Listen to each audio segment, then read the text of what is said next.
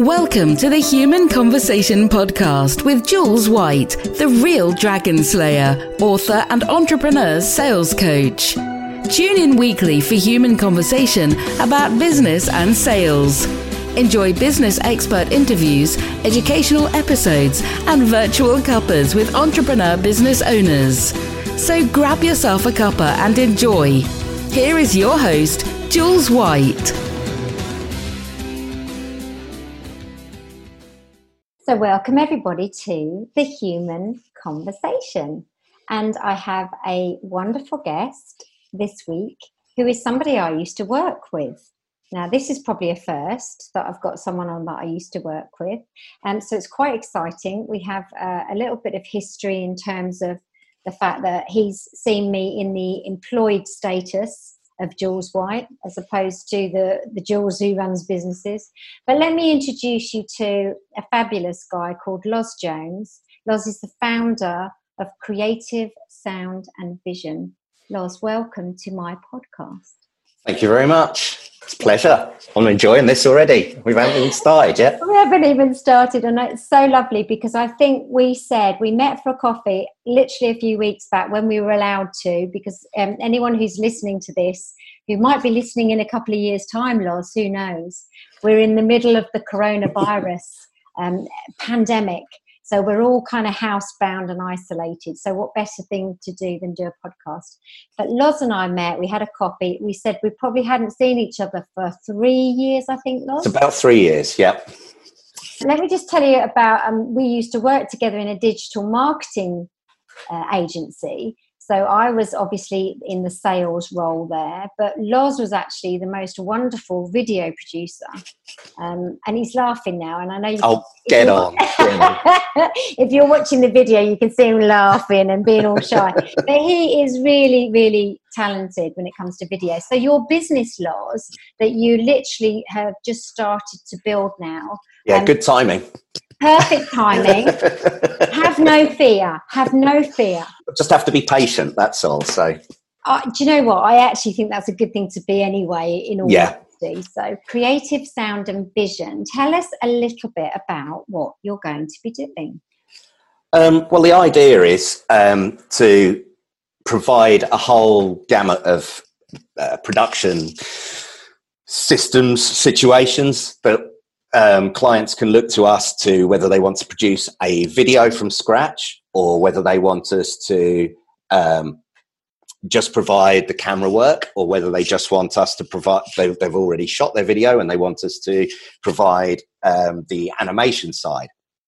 On top of that, as you know, I write music as well. So the idea is to be able to produce bespoke music, either for the video, within which time I'll also be producing my own pieces that people could listen to, a library of sort of royalty-free music that they can use.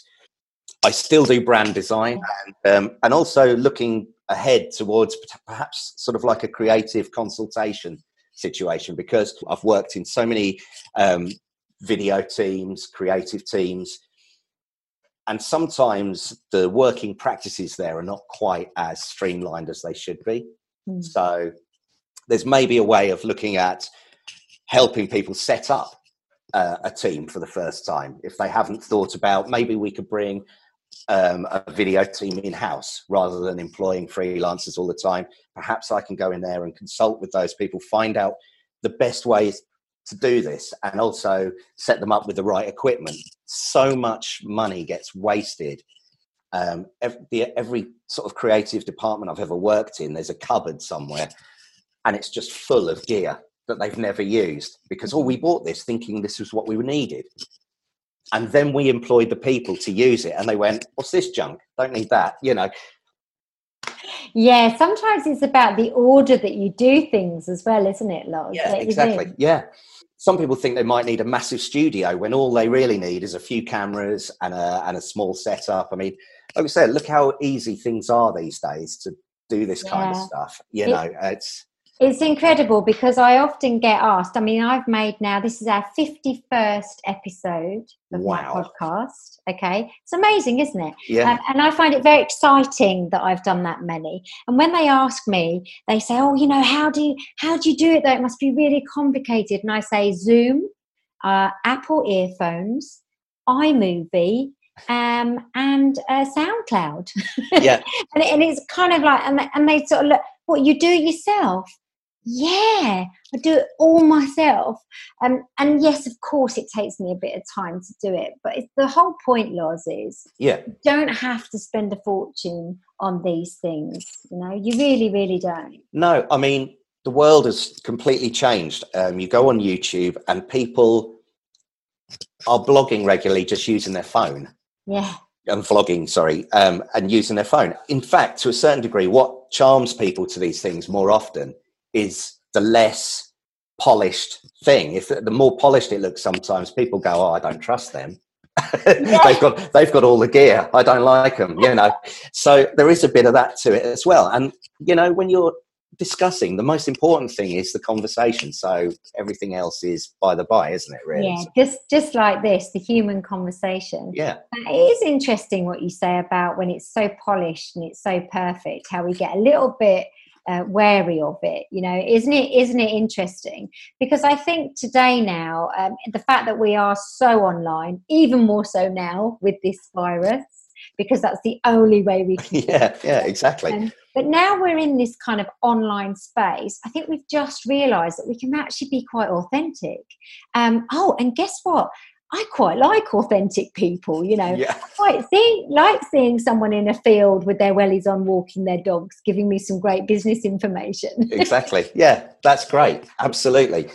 But then I think there's also this place for your kind of lovely creative type video. So I don't mean the one where you've got, the huge backdrop, the cameras, the light. It's not about that. I think it's about sometimes how you put something together. So, for instance, I did a video a few months back that was a speaker show reel. All right. This is the sort of stuff you need to get that quite right. And I couldn't do that on my own. I mean, I could have a good go, but you'd know that I'd done it on my own. But that's when I think guys like you come into play, where you really make it very seamless and really funky, Succinct, I think, is the big thing. Is the big one. I mean, again, video these days, when people want to, let's call it advertising for want of a better term, because if it's a show reel, whatever it is, you're showing off your product. Yeah. If you're not showing people something quickly enough these days, they will turn off. I find that quite sad in some ways. As a creative and an artist, I like a beginning, a middle, and an end. Yeah. I like a good long intro. I'm a Led Zeppelin fan. And if you can't possibly not like long intros if you're into Pink Floyd or something either. So, but anyway, I digress. You've got to give people what they need to hear and quickly. Now, if in some cases if you wrote an article or you did a poster or an advert like that as the old still format, you can only use a few words. Yeah. And if you do a long article or a blog or something like that, it's a lot to read and people don't have the time. And the beauty of a video is you can pretty much fit in a blog's worth of text being voice-overed over the top of the key information, which you then put up in that space of time. So you can fit in so much more in a minute and get so much more across in that space of time. So no, polished videos are not dead. I'm not trying to do myself out of any business. No. But I think polished in the right way as well, Loz, because, the bit for me is absolutely I want it polished, in certain circumstances. But then I also want people to recognise it's Jules White. And I think that's where you're clever, in that you'll keep that personal brand in it. So it feels like it's the right voice. That doesn't have to go just because you make it succinct. Absolutely. Yeah. And it's just that. I mean, again, like you said, so you're showing your speakers show reel. Yeah. So is that sort of several speakers situations that you've done and you're cutting them? Yeah. And the key, apparently, is that it's probably around 3 minutes long, because that's just about the right time, not just for perhaps an event manager to pick up whether they want you, but also agents don't have time to watch long videos or even a full talk. The trick is to do a quick intro of some real sort of buzzwords and or key statements that you make, and chop that up really early on with maybe some nice background music to start with, and then re-go through all that again with the longer versions, so that, you know, more in context then. Yeah. But that way, people can instantly tell straight away from the first 10 seconds, oh yeah, I want to watch more, you know? Yeah, exactly. So it's like getting them to stay, isn't it, as you say? Yeah, absolutely. Yeah. To watch the rest. And it's like, actually, that happens in written format too. You know, when you get something like an e-flyer, you know, or email marketing, if it's really clever, you can keep somebody to actually read the whole of that email. Yeah. It's got to be really, really smart, I think. Absolutely. Yeah. I mean, I'm not a writer in that sense of writing long scripts and things like that. Yeah, I'm a great writer when it comes to lyrics or poems and things like that. I don't want to, you know, brag, but yeah, but I am. I'm not bad. I'm not bad considering I failed English. So, you know. You're very good. Now, hold these thoughts, listeners, because I'm going to pull all these things together, because this is how clever I am with my podcasting. So you've just mentioned, obviously, to us about lyrics. You did mention very early on about music.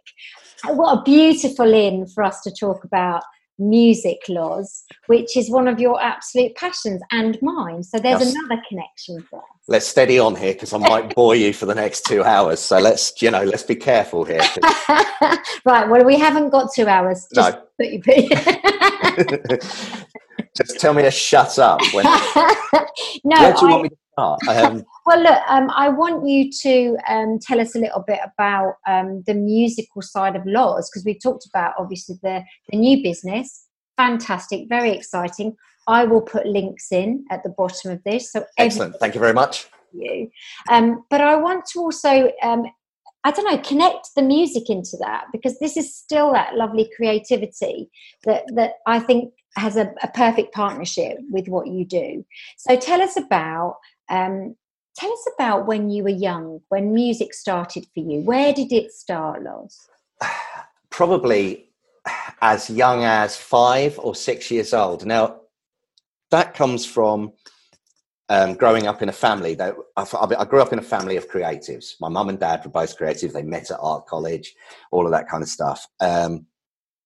And they're both artists, painters. My dad did sculpture for years, but he ended up as a technical illustrator for various engineering companies and things like that. But they both have a massive love of music. They're more sort of traditional classic stuff. My dad has such a bank of recordings that I might inherit one day. I don't know, but he has tons of vinyl, all this great classic vinyl. So when I was young, anyway, I was taken to ballets, opera, the proms every year. My parents weren't wealthy. They were, proper working class, but they just loved what they loved. And instead of sort of going, right, we're going out, get the babysitter in, they'd take this 5-year-old kid in the cheap seats at the Albert Hall, and we'd be sat there, and my jaw just drops from the first time I heard like a full orchestra playing. And if you've never been to see something like that live, go. Go see it, because it's phenomenal. And you don't understand the volume from a TV or anything. It is loud. People bang on about rock bands and DJs and all that stuff. They've got a big PA system. These guys can do it with acoustically. Isn't it? And also, obviously, Loz, the Royal Albert Hall is probably one of the most wonderful places you can go and do this. Oh, yeah. Yeah, they used to take me and my sister. My sister's 8 years older than me. So I watched her go through school, become a painter, go into being an artist. Oh. Then she went into digital art for a while, and now she's a painter again. so it's all around. There's nothing I can do to avoid it. Now, my sister was 8 years older, so when she was 16, I was 8 years old. So she was into Duran Duran, Adam and the Ants, all of that kind of stuff in the middle of the 80s. Yeah. And so as much as I loved listening to all the stuff that my dad liked, I was also stealing her records, putting them on, and we'd both sit there on a Sunday listening to the chart show or whatever, and taping the best ones. Yeah. And so, and I got this sort of at an earlier age. I was sort of getting into this whole teenage pop thing at the age of 8 years old. And so by the time I hit 16, I think my musical experiences was pretty large for someone at 16. By that time I was getting into Bob Dylan, and I was already exploring the past, not just what was happening in front of me. And so I'd sort of discovered a whole new world of stuff, and I just couldn't get enough. I wanted to do music at school, but I didn't have the grades. Yeah. And funnily enough, they do these mock exams before you take your GCSEs. Yeah. I'm the only person ever at the school I was in, or at the time anyway, that got 100% in the music exam. Wow. Yet when I said I wanted to take it at GCSE level, they told me I couldn't, because I didn't have enough grades in enough instruments. Oh, crazy system. Yeah. Oh. so I was, I didn't like that. It really annoyed me. But at the time I was destined to be a footballer, an athlete, a hockey player. It didn't bother me. Sport was my thing. I was going through the same process as my sister, art, design. Then I went and did my foundation course at 18, which is where I met my wife. So these things follow on. And then while we were at college, we met other like-minded people, and you get together. Oh, should we form a band? Yeah, that would be hilarious. Let's do that. And between college and some old school mates and pulling a few people together, we formed this covers band, and that's how it started. So, and then of course it got in the way very quickly of doing any kind of sport, because weekends, it was almost impossible to get up on a Saturday morning to go and train for hockey after Friday night gigging till God knows whatever time, And so bit by bit, and then of course there's the obvious things. You reach 18, 19 years old, and booze and girls are far more interesting than playing sports. Those two evil things came into play. And it's amazing holding a guitar, what that does. So yeah. And also, I just want to interject, because you've mentioned hockey, and the listeners just need to know that here is another connection, because I was a hockey player from about the age of 18. I played at school, but from 18 through to 30, I played club hockey, I played county, and I played national mixed. So Loz and I also both were hockey players. Yeah. Yeah. I do you know what? I loved it. And me too. Particularly as a kid, there was nothing like the spirit within a hockey team. I mean, we all used to compare notes. So you're a failed rugby player, a failed footballer. We've all arrived down this different route. But amazingly, just the spirit within those guys and the way we used to play. And actually, I think there's no sport like it for knackering you out. No, it's like five-a-side football on a full-size pitch. It is non-stop tiring stuff. But we were fit, Loz. We were fit. Yeah, I was once. Yeah, yeah, once until the music took over. Yeah, really. But look, I mean, I could talk to you probably for a whole podcast just about the music, but everything is kind of coming together quite nicely here when you think about it, because obviously you've met your wife. You did music together, didn't you? Yes. Yeah, I talked her into joining the band, which was that was the first band as well. And pretty much we've been on that journey ever since together. It's great. I love your relationship, and I know I don't know her very well, but obviously just talking to you, it's just lovely, all the things that you say.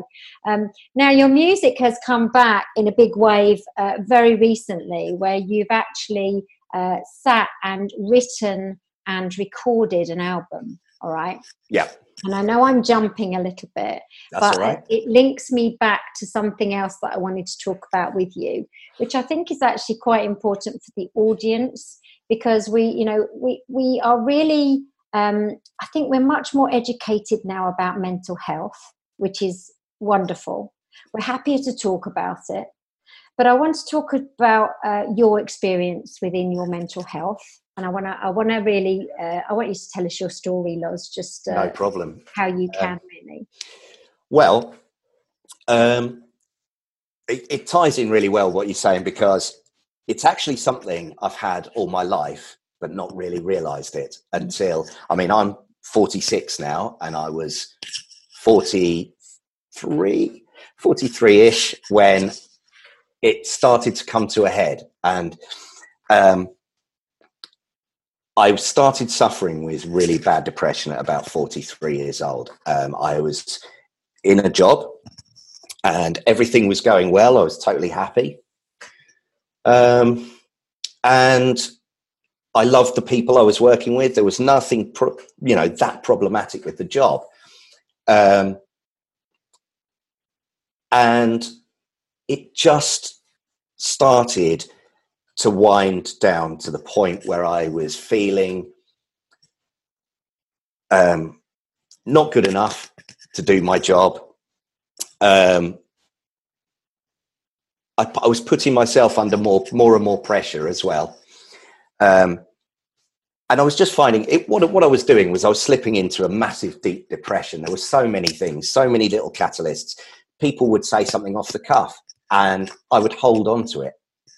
I'd slipped into a deep depression and it was going to take a lot to get me out of it. And what ended up, a couple of long stories short, is I gave up my job. I was given time off. They were brilliant with me and they said I could come back. But as soon as I came back, I came back for one day and I got through about half a day's work and I had a panic attack and went back home.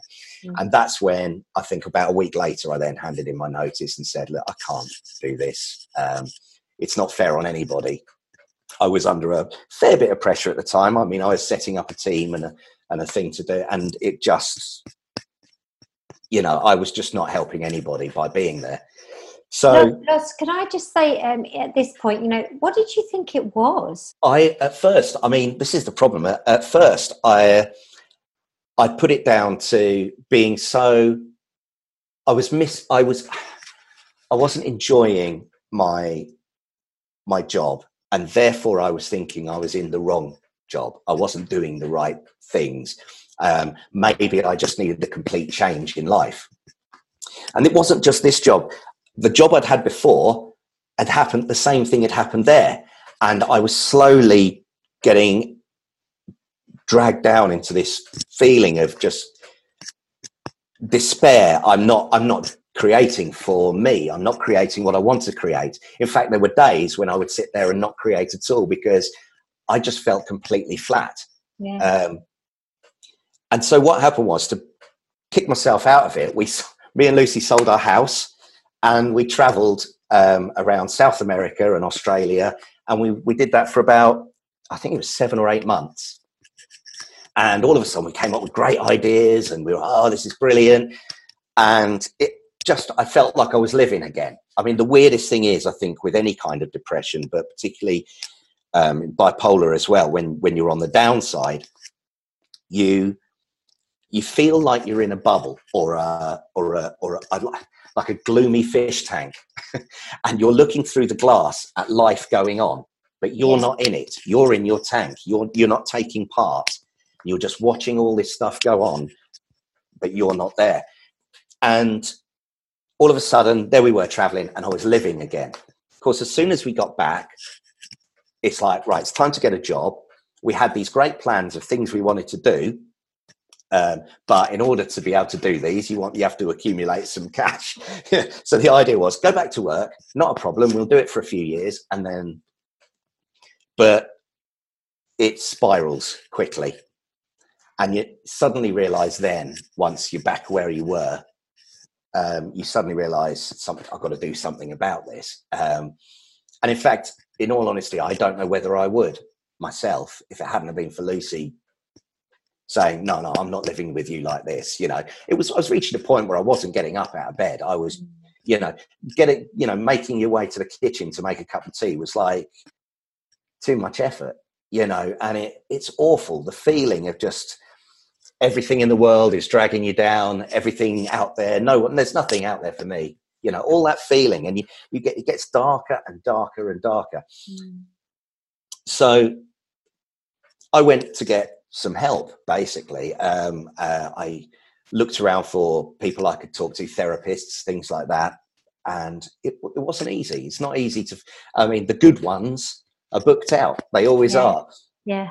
And so in the end, it was go see my GP, see if I could get drugs or whatever. I didn't care by this point. It was just like anything to get me out of this. And what doctors tend to do is diagnose you with depression and give you there's 2 or 3 different drugs, but sertraline is the one that tends to, it works for some people. I'm not going to deny that, but it's one of those that knocks you flat, makes you feel like a zombie. Yeah. And so I didn't really know what I had. I was starting to try and work out what was going on. I was desperate to try and figure out how I was going to get out of this hole.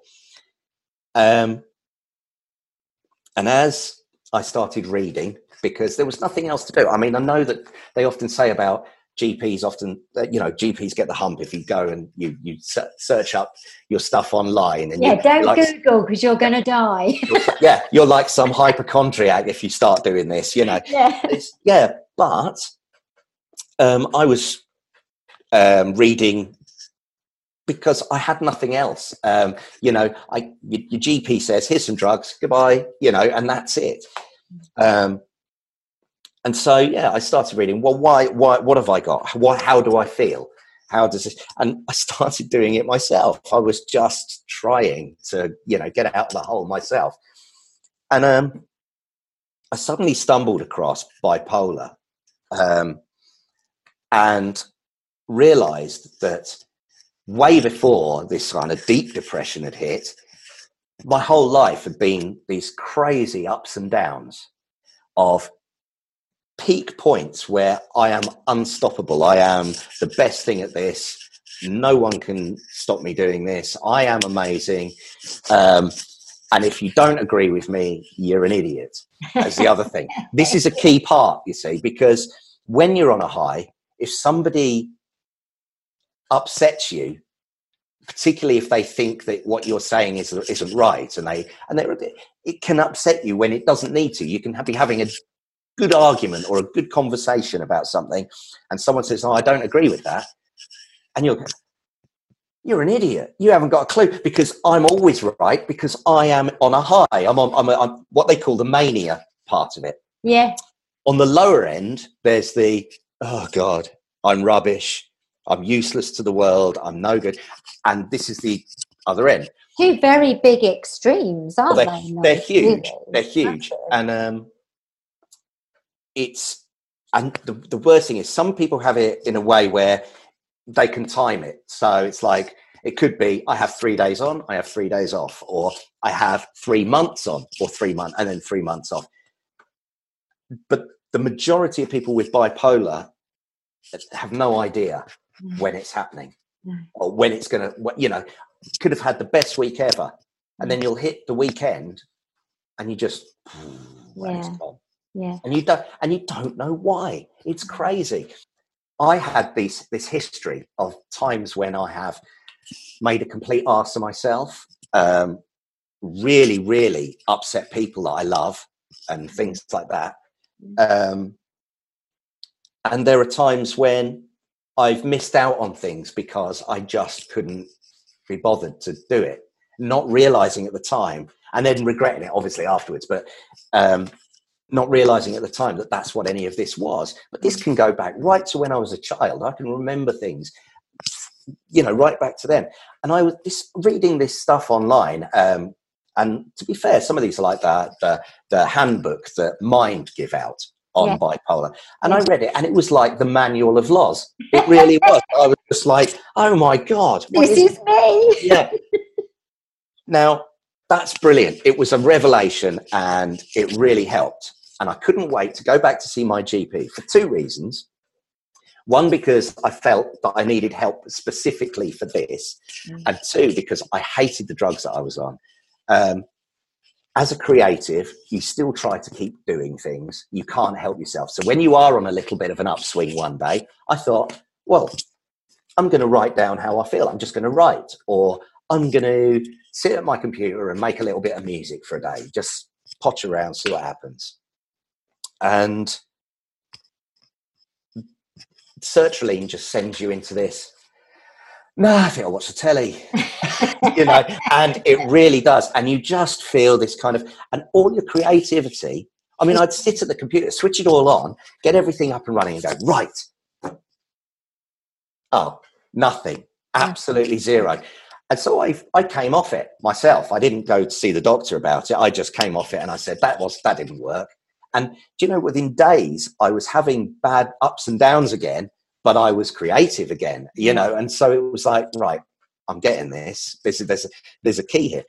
So I went to see my GP, and I was basically told, you haven't got bipolar, because bipolar people, I have to pin down, when they're in the room with me, I've had to pin them down in the past, and have to call an ambulance or the police or something, that's what bipolar is. You haven't got a clue what you're talking about, So it was a mix of, I've got the hump because you've Googled this, and and two, I know what I'm talking about and you don't. And it was clearly a limited experience of what bipolar is. Now, when we say we're educating people about mental health now, and people are getting more, and it is true, I'm beginning to think that actually the general public are almost more clued up now, because they watch a lot of this stuff. They know how to at least act or be and act around people who are, struggling with their mental health. As far as getting past the GP, they're like gatekeepers to the proper psychologists and the proper therapists and people like that. Yeah. So how did you get finally diagnosed, Loz? So I after literally coming out of the doctors crying, which I did, I was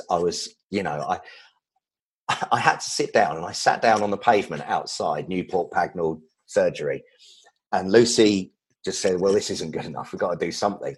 So I got in touch with Mind, because I'd seen their stuff online and things like that, and and so it was something that I kind of thought, yeah, okay, I've heard of these guys, I know. Where's the nearest one? Central Milton Keynes. Went into Milton Keynes. You're kind of on a bit of a waiting list, like there is with anything. But it didn't take long. It was probably about 2 months. And then within 2 months, I could see a one-to-one therapist. Now, there was going to be no diagnosis, because that's not what they do. They just talk. And I sat with this brilliant girl who just sat there and listened and talked, and she remembered stuff. I mean, there is something amazing about therapists where they can remember things that you talked about five sessions ago, or they would remember everything that you said garbled in the last hour, and they would go, so what you're saying is this, this, this, and this. And you'd be like, yeah, and it was amazing. And she goes, you have all the hallmarks of bipolar, but I can't diagnose you. All I can do is, hopefully, I'm going to try and refer you to a friend. And that's what she said.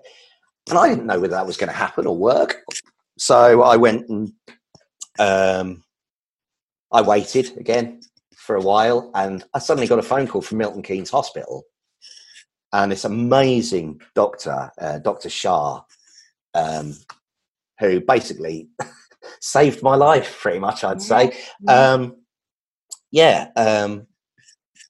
Just provided me with a clear indication. I mean, he sat there with like 5 or 6 people, and they all assessed what I was saying, where I was doing. And the funniest thing that came from it really was when they said, so what do you do for a living? And it's like, I'm a designer and all that. And right, okay. And then it was like, and what do you do in your spare time? What do you like to do for hobbies and things? Music. I write music.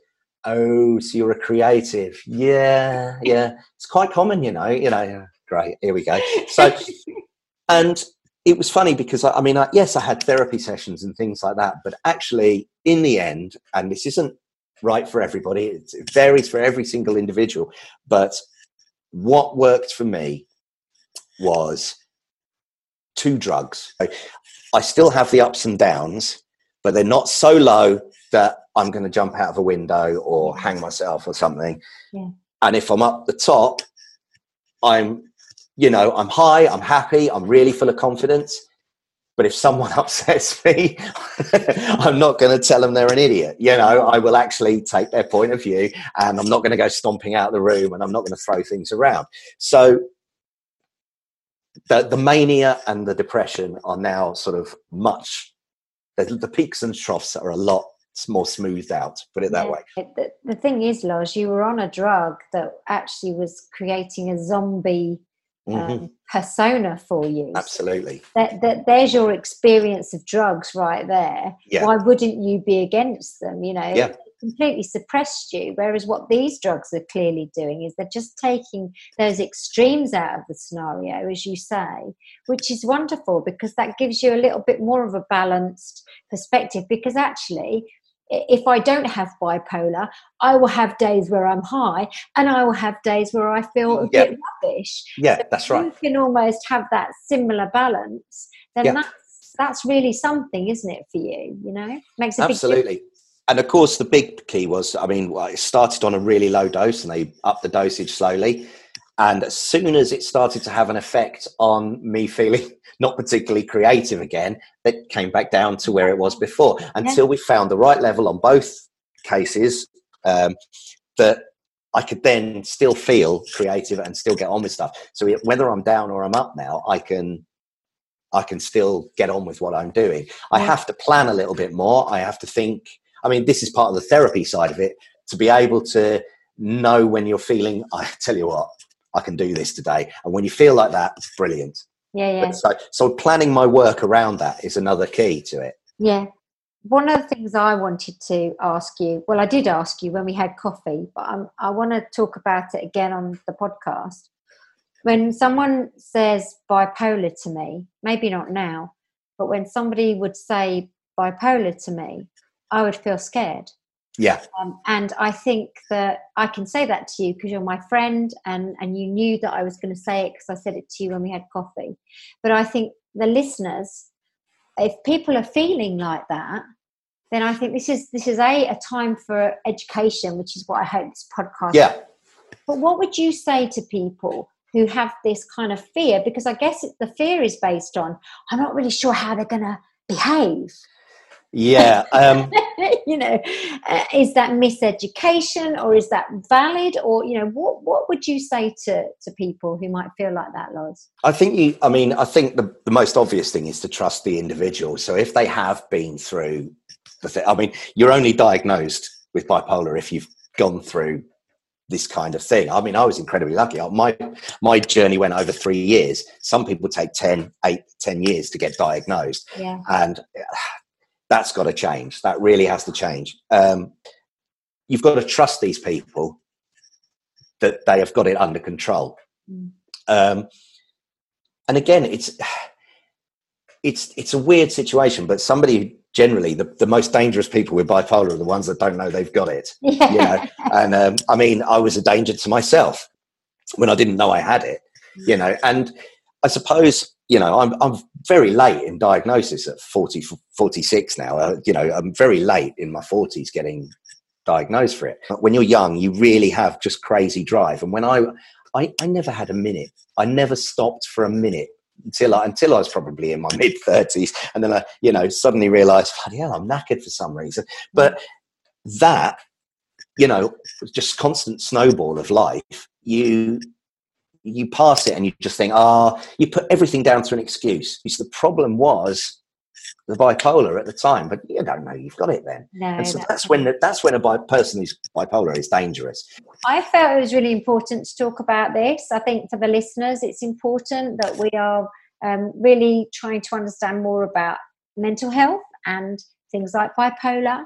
I am so much more comfortable with it now because now I've talked to you about it. Not only that, I think a few weeks after we met, I said to you before we started to record, I met another guy who I'm going to probably be working with who is bipolar. And so I never knew anyone bipolar, and now I know these two fabulous people. But he was over 10 years being diagnosed. And so part of what he does is around mental health. His business is based around it in order to try and get diagnosis through much quicker. Excellent, to help people, which is just phenomenal, isn't it? So if he needs any videos, well, I'm going to definitely connect you, of course. But just to finish, I wanted to kick back into music because, of course, the album that you've just produced and written has actually come from your journey of bipolar, hasn't it? This last 3 years, It's a weird situation because a lot of therapies that you might do encourage you to maybe write down how you feel. There are certain ones that ask you to do diaries and stuff like that.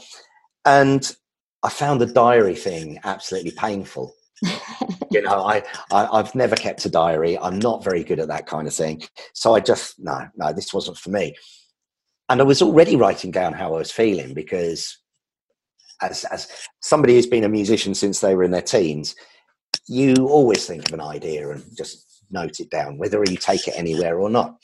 And so all of a sudden I was getting reams of this stuff. And so when I got to Milton Keynes Hospital, they encouraged me that the writing didn't matter how you did it. It didn't have to be a diary. You didn't have to blog about it or anything like that.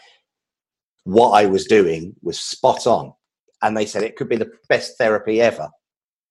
So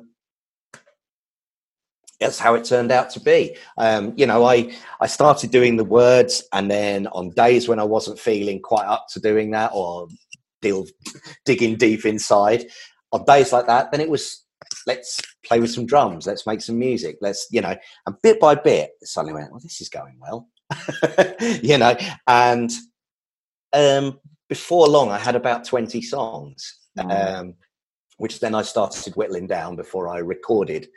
And then I thought, well, I've gone this far. Why don't I try and record at home? I've got some good gear, but as far as the doing it at home was a new experience. Setting up a microphone, a proper recording mic with, sound isolation, my makeshift sound isolation booth and all that kind of stuff. But bit by bit and a fair bit of work and learning along the way. And there it was, I had this 13-track album, and it really is all about getting through this, getting better. There's songs about actually coming out the other side. There's songs about hoping to come out the other side. And there's songs just about coping with it. And there's also stuff of where I believe what the things in the world that triggered me going really down the slippery slope. So there's a bit about that as well. Some sort of things like that, because I do believe that we have a mental health epidemic. And I think a lot of that does come from the